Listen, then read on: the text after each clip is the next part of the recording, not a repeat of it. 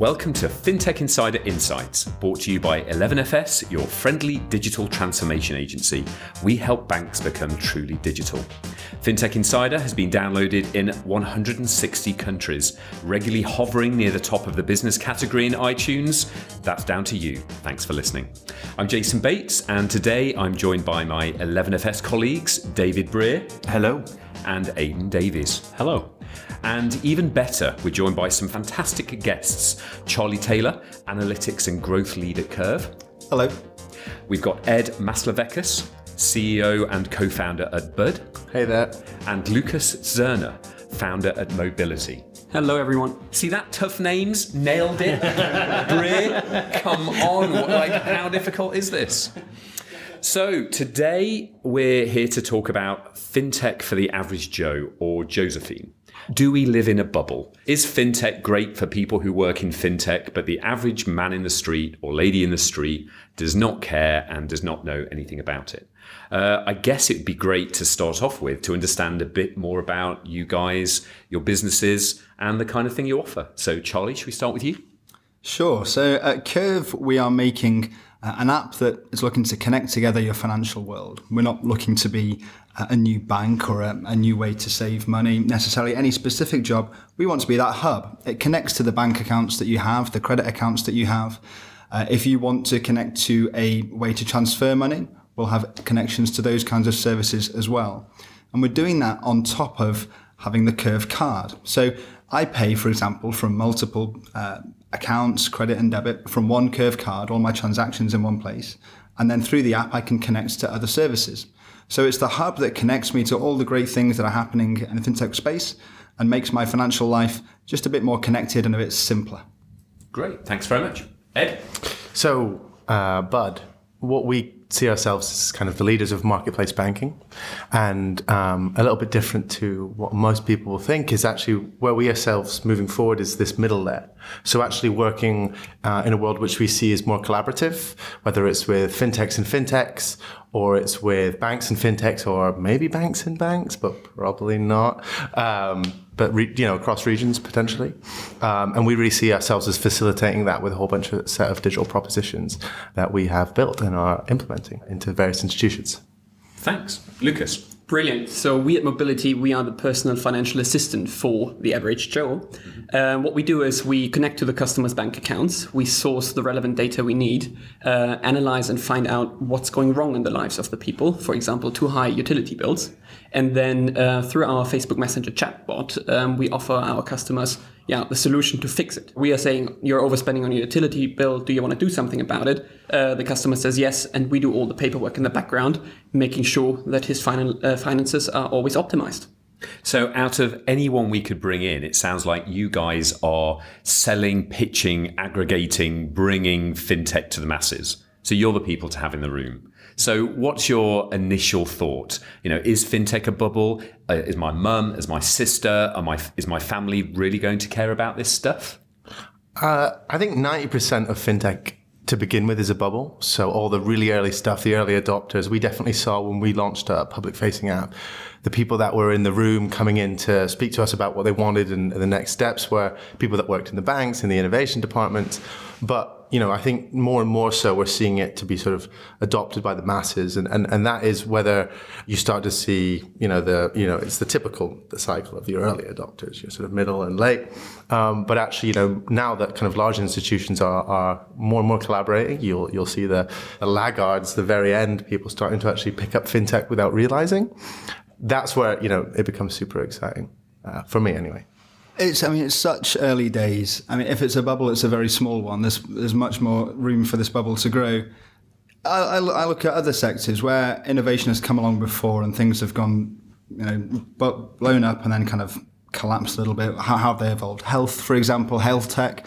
A few years ago, one might have said, how is health tech going to come into my life? Now, half the people you meet might record their steps or record how they're sleeping and things like this. I think money is a bit behind in the life cycle, but it's inevitable that it's going to go in the direction of people having more transparency, more control, and relying on a greater array of different people to help them get certain jobs done around money. And then they'll need, like Spotify has done for music, some way of stitching it together in a way that's just accessible and relatively effortless for everyday life. So there's plenty of room for it for the bubble to emerge beyond where it is now. But there's no doubt that this is an inevitable change, I think. I guess that's one of the things that no one refers to health tech, but my sister will talk about her Fitbit. And I guess with the services that you guys offer and aggregate, I guess the key question is, what is my sister going to refer to as being the thing that really grabs her and tells her friend? How does fintech penetrate the bubble and actually start making its way into the mass market? Have you any views as to what are those few products that actually really grab people to start off with? Well, I would first of all take a step back on the previous question, because I've got the background in investment banking in advising energy companies. And what you saw there was the so-called smart meter, which were being installed in all the houses across the UK. A smart meter is an incredible thing which makes sure that you don't need to take your meter reading manually. So it's actually a great thing. But you roll it out across the UK, and if you look on the internet and find out what's going on, people are absolutely confused about what's going on, people don't understand it, and people as a consequence say, I don't even want to have this in my house. So you see that an entire industry actually is losing out on a big opportunity. And the only thing about communicating this stuff is you see it on the newspapers, there's sometimes a small ad around it.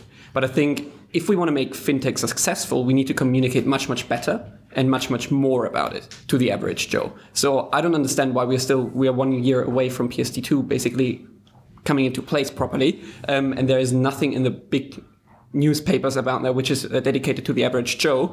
And everything what we are doing, like basically us here sitting in the room, is targeted at one specific demographic, or which is fintech specialists. I think we've started to see things like PSD2 start to be mentioned in mainstream media, but actually the complexities of it are of such that it would turn my mom off within about 3 seconds of seeing that headline type thing, you know. So I think we're starting to see this is a big deal, but I don't think there is anything in mainstream media that's actually breaking it down in a way that could be consumed, which I think is kind of really the problem. But I think to sort of echo some of the points that you guys have been making, really, it feels like it becomes mainstream not by explaining it, but by being the way that it's done.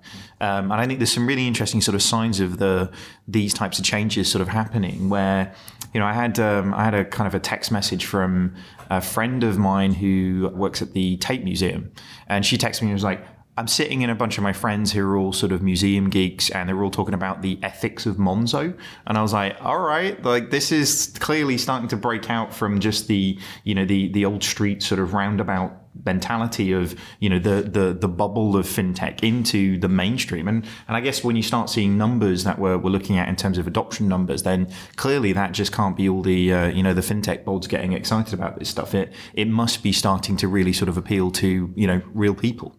Yeah, I think the biggest sort of challenge, especially when you try to adopt anything, is you look at the financial services industry. It's super, super noisy, right? You've got something. I saw a report the other day that said there was something like 19,000 global fintechs, right? So you add fintech onto finance industry, which is already confusing, but there was nothing really in there that provides sort of relevance to people to say, actually, here is a cool solution tailored perfectly for you. So that's kind of something that we've started to sort of think about. And that's really the earliest things we built at Bud, was thinking about, hey, look at this market, isn't it wonderful, isn't it great? But how does a consumer know what's right for them, other than having an advisor or doing the thing that some of the people we spoke to that came in to our office, or that we now call the lab, they go on a comparison site and then they open another comparison site and another comparison site, and all they're looking at is price, and they don't really know if that product's actually going to be useful for them. So, you know, it comes to this world where there's definitely a shift digitally, where we're going away from marketing to engines that provide relevance, sort of machine learning leading a lot of that stuff, like Netflix and Amazon. And I think that will be a big shift in the next 10 years. Absolutely. Charlie? I think a lot about the behavioral change journey that people have to go through. Things have to be relevant right now. And it's not because people aren't able to absorb complicated activities. It's just that people are busy. Our minds are occupied with everyday life, and we don't yet have a place in our day carved out for fintech. What am I going to do with that today? And no one will ever have that place carved out in their life. They do have a place in their life carved out for, can I afford to go on that holiday? How do I save more easily? I really struggle with it. And in the moment where any one of us or anybody else is able to provide something that really gets that job done with minimal effort and minimal additional understanding necessary, gets that job done, then you're onto something. When you don't have to explain anything technical, then you're onto something. That's the pivotal moment, I think, at which it goes beyond a roundabout and it spreads without needing to push onto people. I think that makes sense. I think we talk a lot about the move from dumb financial commodity products to intelligent services. And those services have to be aimed at something customers need doing. And the closer the relevance and the closer the insight, then I guess the bigger the move. And it's not fintech. Just like PSD2 will never make the mainstream media, just as HTTP never makes the mainstream media. People know Facebook, they know, they use it to serve needs, but who cares what infrastructure it works on and how it lives? And I guess that's part of the bubble that we talk about, the infrastructure as a thing that is never going to make it into the world. But hey, Victor's just joined us. Victor, CEO and co-founder of Plum. Be great to hear just a little bit about Plum before you jump into the conversation. Plum is basically your automated savings assistant. We launched in January, and effectively we're a Facebook bot that you go to, you connect your current account, we monitor your historic earnings and spendings, and then based on that, we figure out how much you can save and actually save that for you. So it's very interesting that you just said that, the value is the value that you try to bring, and that's very much what we're trying to do and kind of hide behind the scenes, the analytics that we go through to figure out how much you can save and actually bring a result to you that is like you have money put aside that you can use for a holiday, or you can use to invest, or you can use for when your car breaks down or whatever you might think, and kind of using fintech or like using this product to basically bring value to people's lives. So that's Plum and how we, I guess, fit into all of this. I guess the big question becomes with this mainstream of, do they really care? I guess there are a lot of banks who are looking at switching numbers, for instance, and saying, this customers don't care. It's just apathy. These aren't big enough problems in their lives to actually have people go and look for solutions. What do you think? So I did a small test. So over the last couple of weeks, we opened several bank accounts with the banks in the UK. So Santander, whatever you've got, the high street banks. And we try to find out if in the communication with the customer throughout the journeys to open the bank account, if there's any mention about fintech in general. And there's none. Like across all the big banks, there's no mentioning about fintech. And again, we are 1 year away from it. So what I'm saying is if we want to attract the mainstream, there must be a role the big established banks need to play to educate their customers, because they cover the majority of the clients or of the customers in the banking sector at the moment across the UK. So I think they should play a stronger role in explaining better or in making sure that people understand better what fintech is. I think it's interesting. I think I still come back to I still tell my mum I work in IT. Because if I had to explain to her what fintech was, it would be too hard. I think it was the TransferWise ad, wasn't it, that had what do you think fintech is? And people were talking about like stuff with dolphins and sharks and whatnot, And I'm not surprised that nobody's talking about it. I think a lot of people are starting to talk about, look at how innovative we are. Look at all the things that we're doing, look at all the shiny stuff in the box. But really, I think what we're seeing is probably them not wanting to kind of shine a light necessarily on what is truly innovative in the industry, because actually it kind of makes the stuff in the box not look really that sexy, So I think there's an interesting sort of dilemma there, isn't there? That, saying we're innovative when we're not really innovative, or talking about something that banks probably aren't best placed to talk about it sort of senses quite a difficult dynamic for those guys in terms of talking about being cool when you're not cool. But I guess that's the question, and part of this is how do you guys jump from the end of the Sunday supplement where the cool thing this week is an amazing card or a marketplace thing to actually being part of customers' lives? Is there this apathy? I think, you have to find a use case, right? This is what kind of the first fintechs were all built on, is what is the little pain that you solve, right? And that's the thing someone can talk about. You can say, actually, now we can split a payment, or now we can sort of have all my cards on one card and, take away that pain. That's the things that's the way people think. That's what customers care about. So I think that's what most of fintech is looking to do. And I think, once you can do it well enough, then then you get adoption. I mean, for example, you equally have the other side where Monzo was like the party card, right? Because you could budget your weekend on a Monzo card, and it's a great use case for that, right? I heard that, I never did that, but yeah, no, absolutely. So it's still that kind of, I suppose, annoying kind of 101 VC thing is what is the pain you're solving, and that is the thing right now in fintech, where banks will start to actually adopt some of the pain curing. We shall see. And is that the thing though? Is actually fintech moved from changing from fixing a customer's pain point to fixing a bank's pain point? Actually banks are very much kind of moved into either a choir or an element of pulling together and working collaboratively with a number of fintechs, because actually it's too hard to do the things that they're doing. So, the pain points move from fix something simple and make it super simple so a customer can understand it to, make an old dog learn doing tricks. What do you guys think?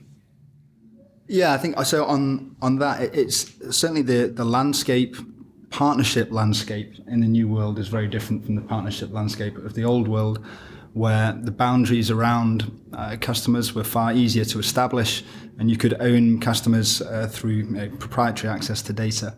And in the coming world, that won't quite be the case. And so there are some obligations, I think, some kind of just economic obligations on people to open up new business models built upon partnerships.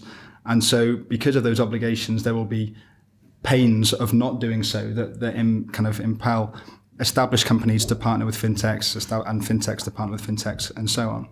So to the extent that that's the new world, then yes, there are pains that fintechs can solve for businesses that haven't historically operated with partnership as core to their business as it will be.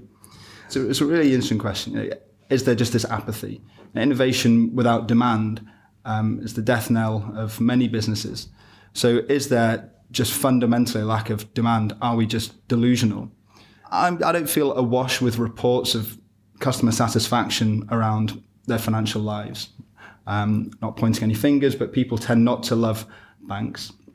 People tend not to feel hugely in control of where they're going, where they're going financially. And yet the switching rates are so low. And so there is, I think, some pain that pushes people perhaps to be open to new opportunities, new solutions. But there are huge habits and anxieties. Few habits are more deeply entrenched than sticking with that bank we've had since we were 15. Few anxieties are stronger than, are you the person I can trust with my money? And so I think it's not necessarily the lack of demand or the apathy that is holding back perhaps switching behavior, but habit and anxiety. And if we're to do something different beyond just constructing new solutions, it's thinking about the nature of choice and what else we can do beyond constructing better solutions to help people make a better choice. I think the thing though, when you look at, so I think the customer service thing, I think is really, really interesting. And I think we're in for a fundamental reset of actually what good looks like. Because actually when you look at the customer service record, so I'm sitting here looking at the which one now for 2016, most people are getting like 4 out of 5 stars, right? You have to have done some pretty negative stuff. And I'm naming no names from the ones that were getting sort of 1 stars and 2 stars in various different categories. But, customer scores are pretty high.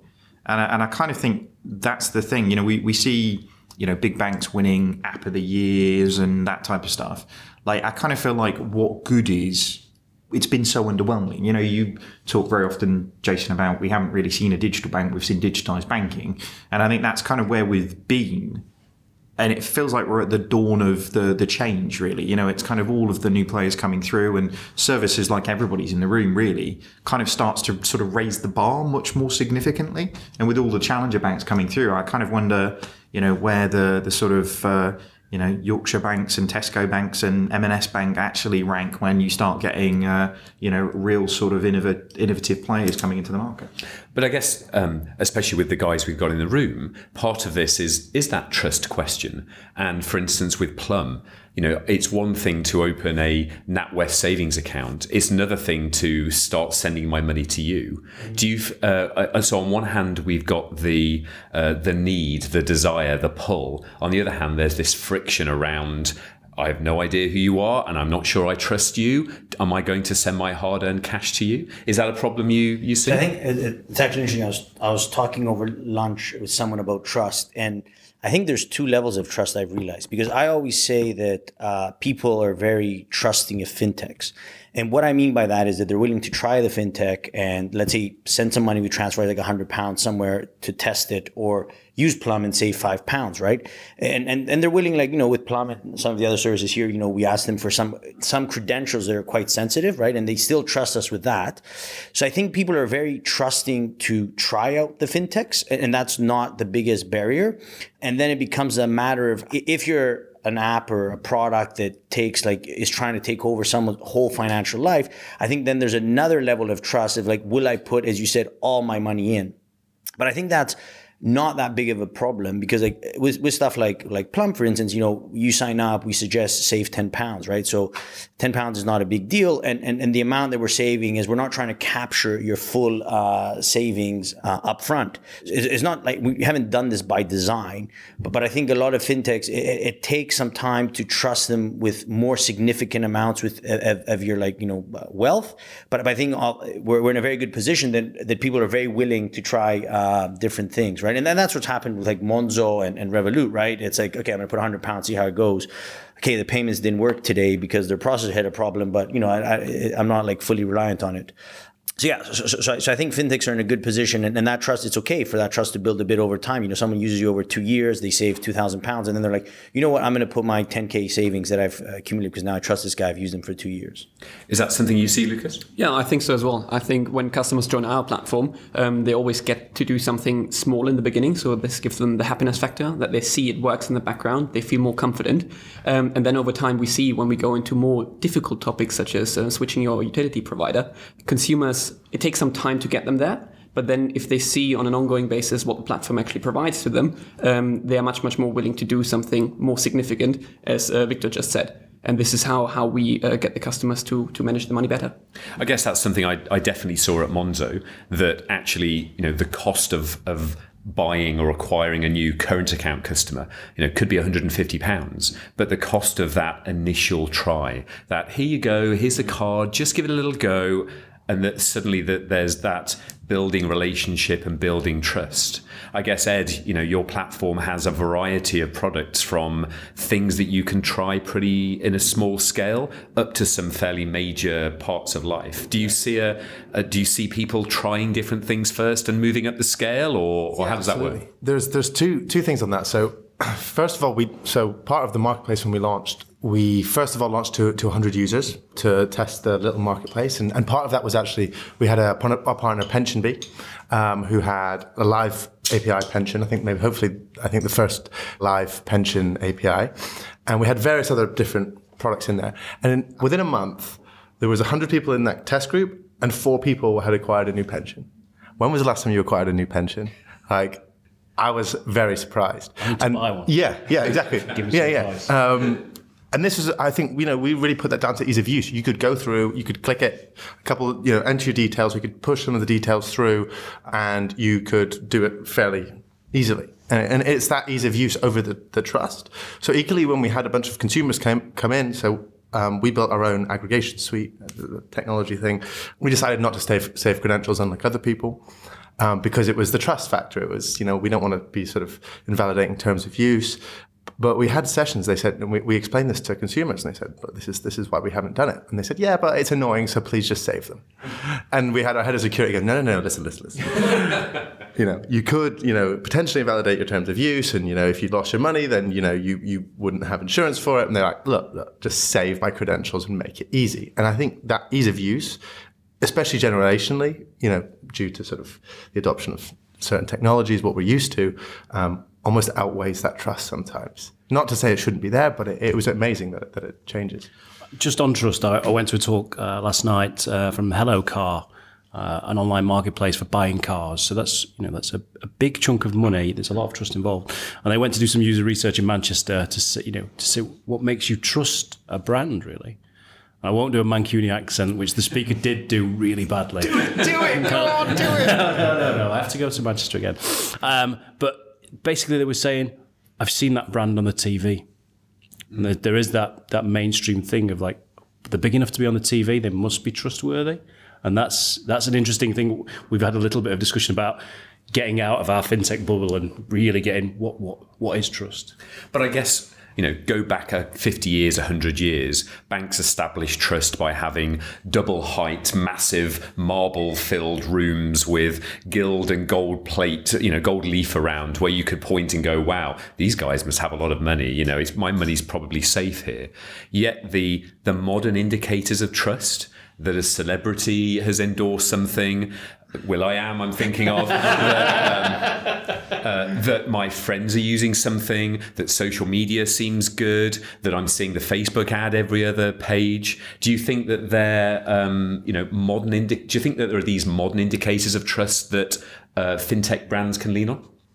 Yeah, I think I don't think it's something new. I think humans have always been susceptible to influence from people in positions of authority. So when someone notable says something is good, people tend to go along with that. It's just a fact of the modern world that we're more exposed to what other people say these days, through social media in particular. So I also think there's trust in technology, which is one thing, which I don't think is necessarily particularly high. There's willingness to try, which is definitely high. And I wouldn't necessarily equate them. People are willing to try things, and particularly they're willing to try things, I think, when the potential downside is low. So I might upload some money to an app. That's great. The maximum I stand to lose really is the money I've uploaded. Putting my monthly salary into that, putting my pension into that, some people will be willing to try that, but scale that to the whole population, I think the willingness to try falls off fairly quickly. And when we think about trust and technology, the frequency of huge breaches and issues around data security and data privacy, I don't necessarily think that trust in technology is that high. I do think it's something that we have something to work on. And I think strategies around it regarding how regulators can help ensure that the standards of businesses that are established ensure that people's financial assets are protected. That's one part to play. Partnering with established institutions that give you kind of credibility by proxy. Well, if they think they're okay, they're probably okay. That's part of it. And I think working with those people who are more likely to go with you because you offer them something that's 10 times better than what they have existing.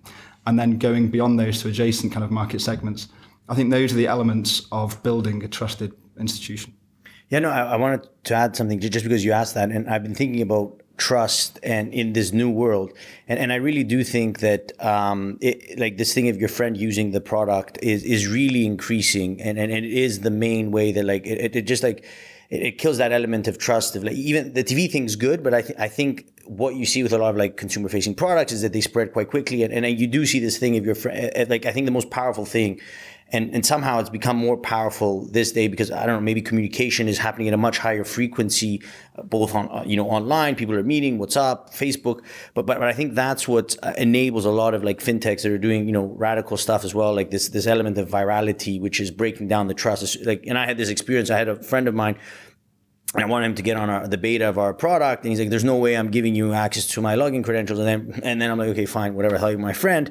But then, but he's like, "No, I'm not going to let you like peer into my, my personal life." And then we were sitting at dinner, and some random person comes, and I'm like, "What do you do?" I'm like, "Plum," and I started using Plum to save, and then the next day he signed up, right?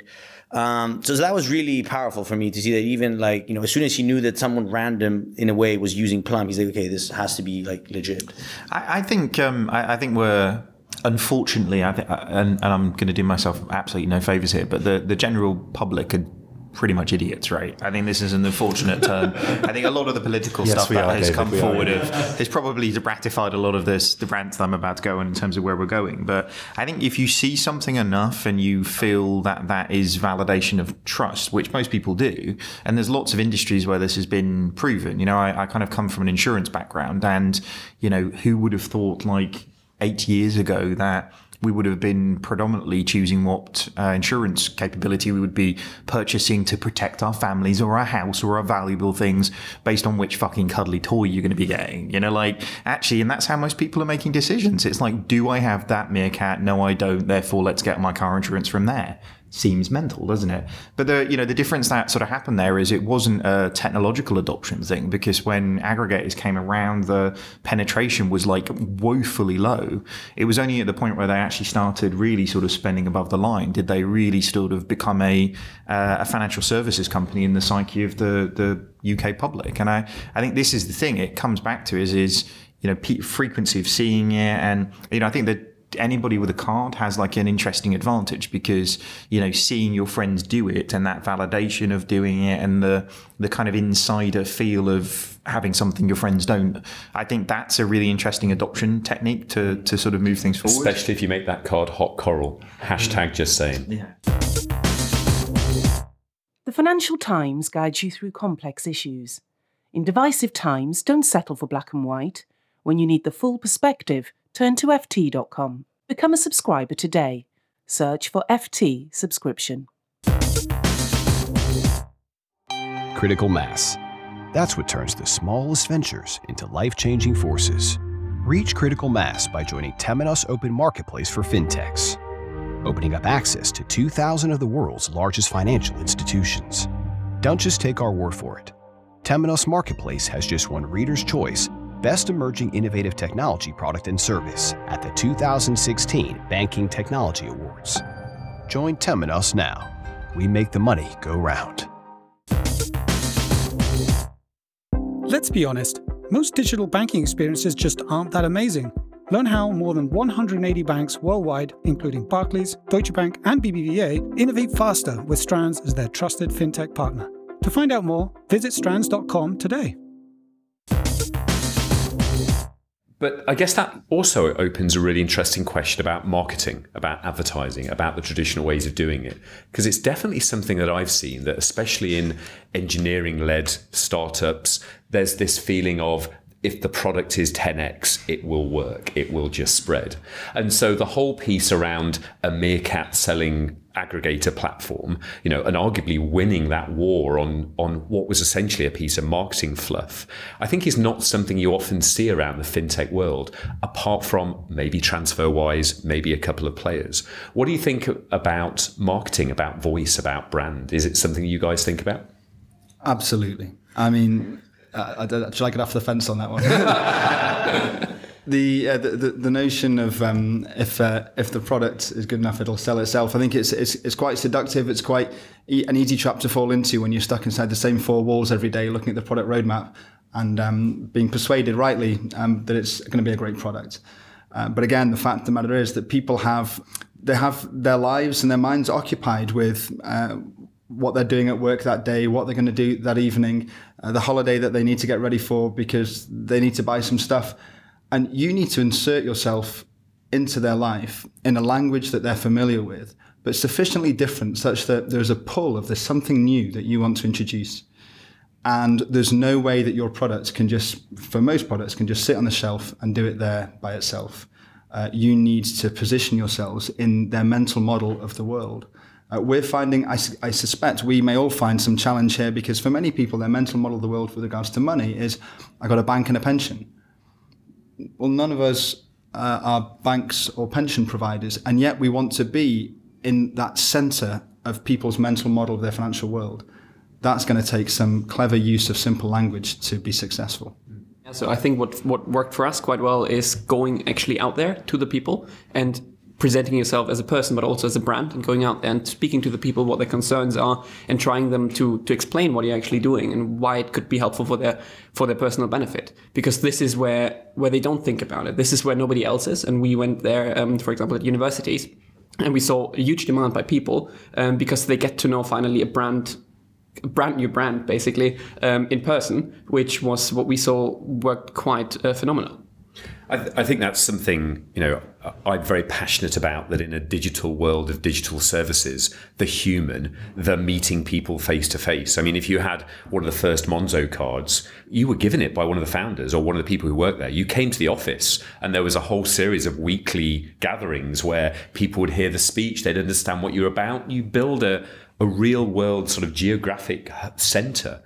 Do you think, Ed, I guess that digital is often this cold thing? Are you building customers one at a time, or is it something you can do mass market? I think, and if we look at those traditional aggregators and they seem to have a kind of a battle of who could have the worst advertising campaign, and that feels that way anyway. But actually, what it was about was being kind of front of mind, something that was like almost a catchy enough song or a stupid enough phrase that you would kind of remember it.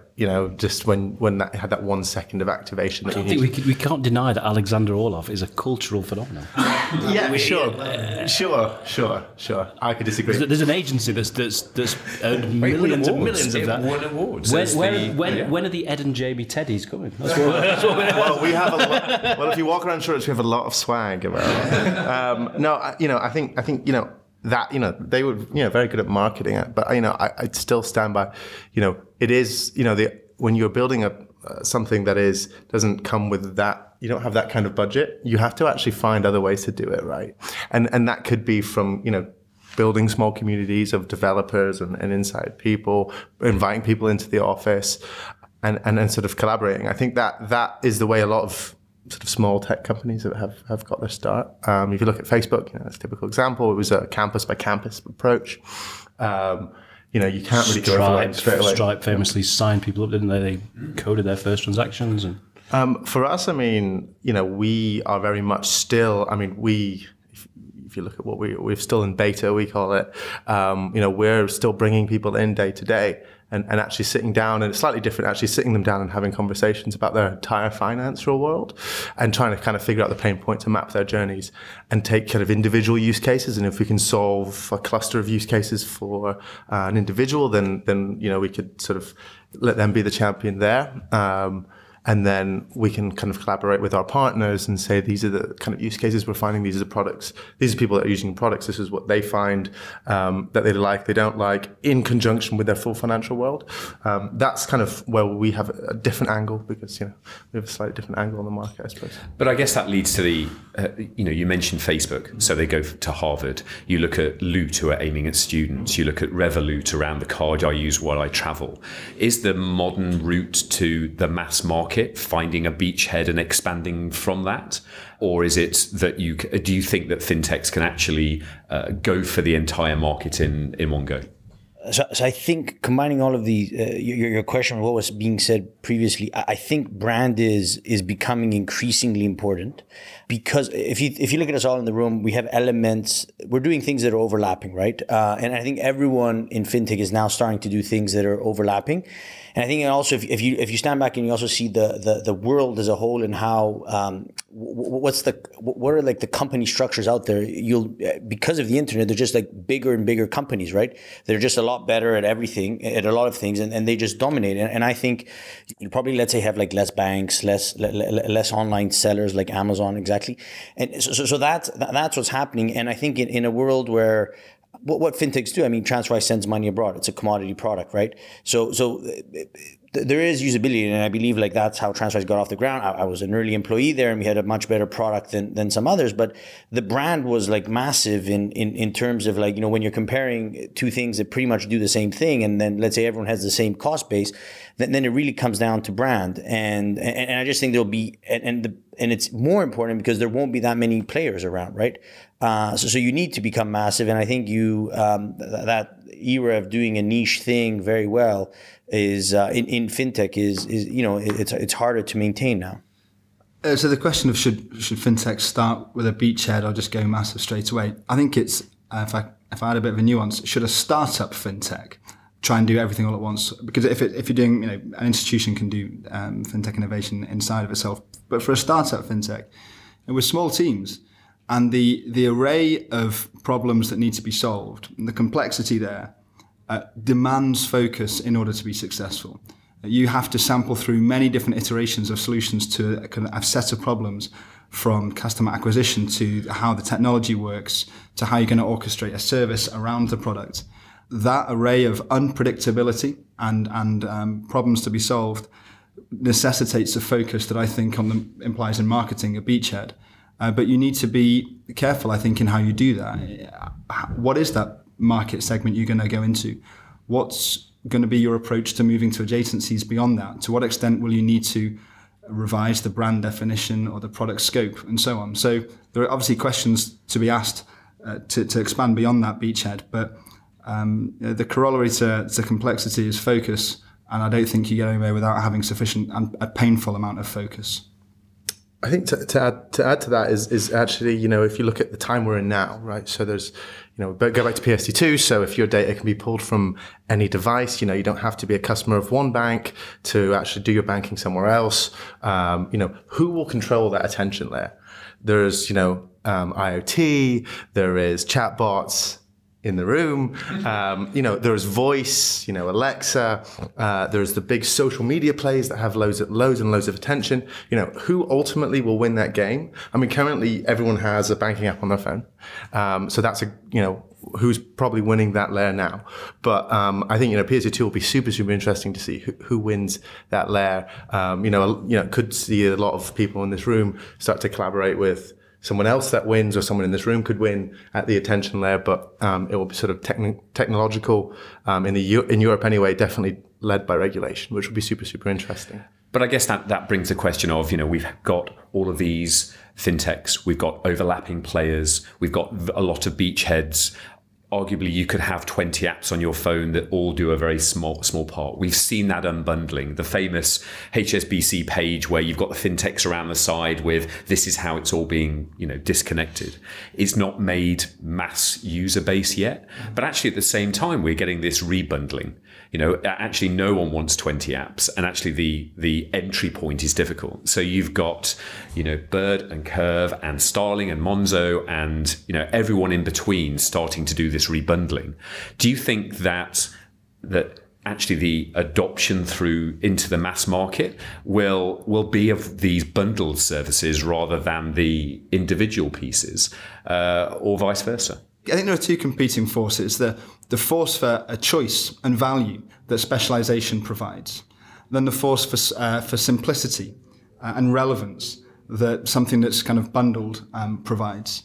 I think that the way things are now, with I just have a bank and a savings part and a pension, I think that's too far in the direction of simplicity. I think the choice and value that specialization provides has some way to go.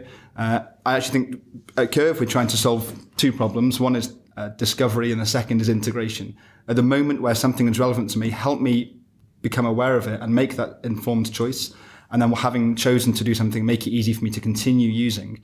That's how we frame pretty much everything that we look at in terms of the problem that we're trying to solve. I think those forces of choice and simplicity will drive some degree of aggregation, some degree of collapse of certain businesses into features of other things. But I suspect the unbundling will just be an aspect of the modern world. Yeah, I don't think you need to launch with a fully bundled service to win, and probably if you try, you'll fail because everything will be like suboptimal. But I think probably so you need to be, whatever you launch with and the subsequent services you launch, I think have to be really good. But I think you'll definitely. I think your chances of failure are increasing if you're staying down one vertical and doing that very well. So I think you need to be. It's almost like you can acquire users that, let's say, have a savings problem, right? And you're solving that savings problem very well. But very soon after that, you need to solve another problem. Otherwise, you'll just start losing people. I think over time, people will be able to bundle things quite well. And you have to be aware of that. I guess we're seeing Revolut move beyond just the card into categorization and spending stuff. I guess we're seeing TransferWise say they want to bring out a spending card. I guess we are seeing some of already that, people moving from a beachhead to try and land grab and move further across.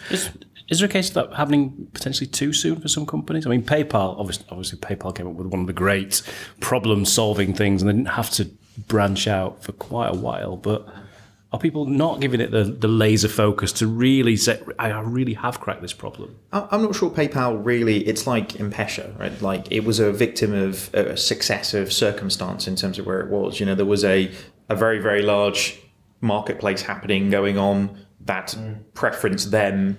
Their ability to kind of expose APIs and actually be the API for payment was that was a genius stroke in terms of what they did. Paying somebody without payment details, you're never going to trust. The banks were just like, they're not going to trust, paying someone via their email address kind of thing. And then they did. And now they've got 250 million accounts. And I don't think it's a negative thing to. I think almost people have, to your point, I think we're beyond the beachhead now. I think we're in this situation where for the earlier companies in the mix, they've kind of had an element of success in a space, and actually with that success breeds opportunity. And really, one of the things that I think you can kind of see sometimes with organizations is people not continuing any startup. You can do anything, right? And anybody who's in the room right now, us included, could decide to do something tomorrow and do it. In a big organization, that's difficult. And I think the biggest thing that you can always retain as a startup is that feeling of being able to sort of pivot and do something else. It's not what you're doing. It's not changing what you're doing now. It's doing more stuff. Yeah, I mean, we are focusing, for example, in the beginning on the recurring payments for our customers because we identified this as a pain point which is currently not being solved in the market. Utility bills, mobile phone bills, whatever you've got. So we take the focus piece as quite important because we've got limited resources at this point in time. But coming back to the rebundling perspective, isn't there a case to be made that imagine a situation where customers have, one account where everything is bundled into it and so they can plug into it? Are we creating just another bank 2.0 where basically customers will not switch away again from these bits and pieces services because they already got everything in their new card? But as a consequence, what happens if there's a better service for one of these features, as you call them, or small bits and pieces being created, which will not be able to plug into this particular bank account or spending account or whatever you've got?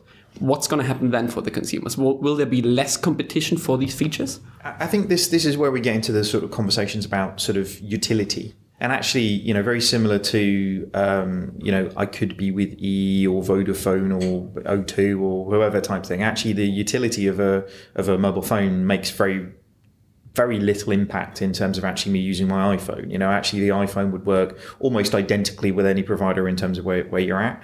And I kind of think that's one version of the world that we could kind of move to with regards to banking, where you have all of these pieces that are much more capable of actually owning and controlling the customer experience at the front. And because they're better at doing it, then naturally people move towards it.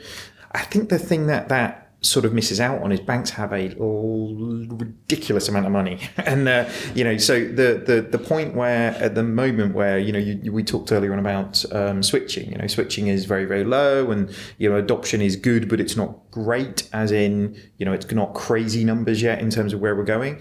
The minute that really starts to change, I kind of wonder whether the billions that banks are plowing into IT transformation actually goes into something more interesting. But is it going to be a judge of that switching, as in someone's physically used the account switching service to move to another bank, rather than all of a sudden their account data just says Monzo, Starling. Wait a minute, this account's effectively gone dormant. They've not switched away, or they've plugged an API into Bud. I think there's all these great tools out there. There's no reason to switch one off. You could have like 30 or 40 financial different products, but if you could seamlessly use the right one at the right time, and it sort of was kind of send money to Dave, and it actually knew that Dave was over there, and I needed to use an FX tool, but with a certain amount that was the best tool to use. I don't have to unsign from TransferWise and all the other products. I could just use the best rate or the best product. Now that isn't everyone's dream.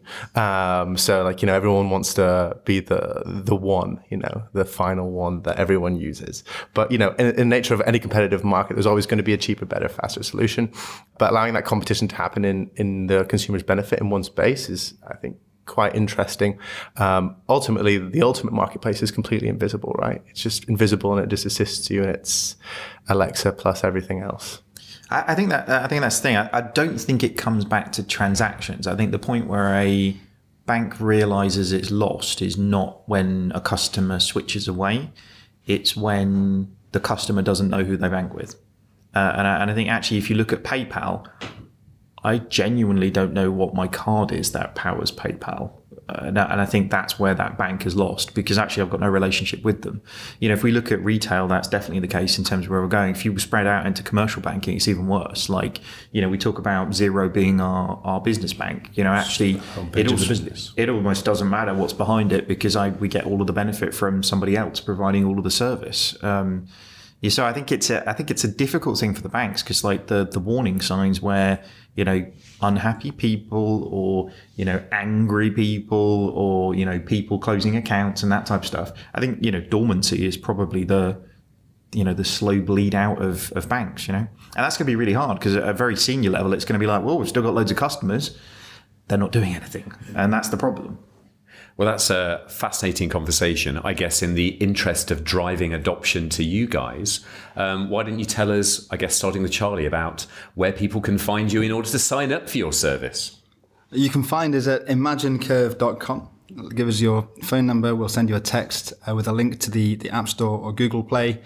And that's the easiest way to find out more. Install the app. The Curve Blue card is free to sign up, and you can be up and running in a week from now with a Curve card. Perfect. Cool. Yeah, for Plum, if you want to start saving money without really thinking about it, all you have to do is go to withplum.com or find us on Facebook Messenger, searching for With Plum, and start chatting with us, and you start saving money. First, I want to say I'm a user of all the other fintechs in the room, so love your services. If you are interested in marketplace banking and you are either a bank or a fintech, then find me at thisisbud.com. Drop us a message. Happy to speak to anyone. Great. Lucas. Brilliant. And for mobility, it's mobility.co, mobility with a double L. Don't make that mistake. And we've got a special invitation code for all the 11FS listeners. It's 11FS. It's quite simple. Use it and you get the service for free. Perfect. Well, guys, thanks so much. Thank you. Thank you. Thanks.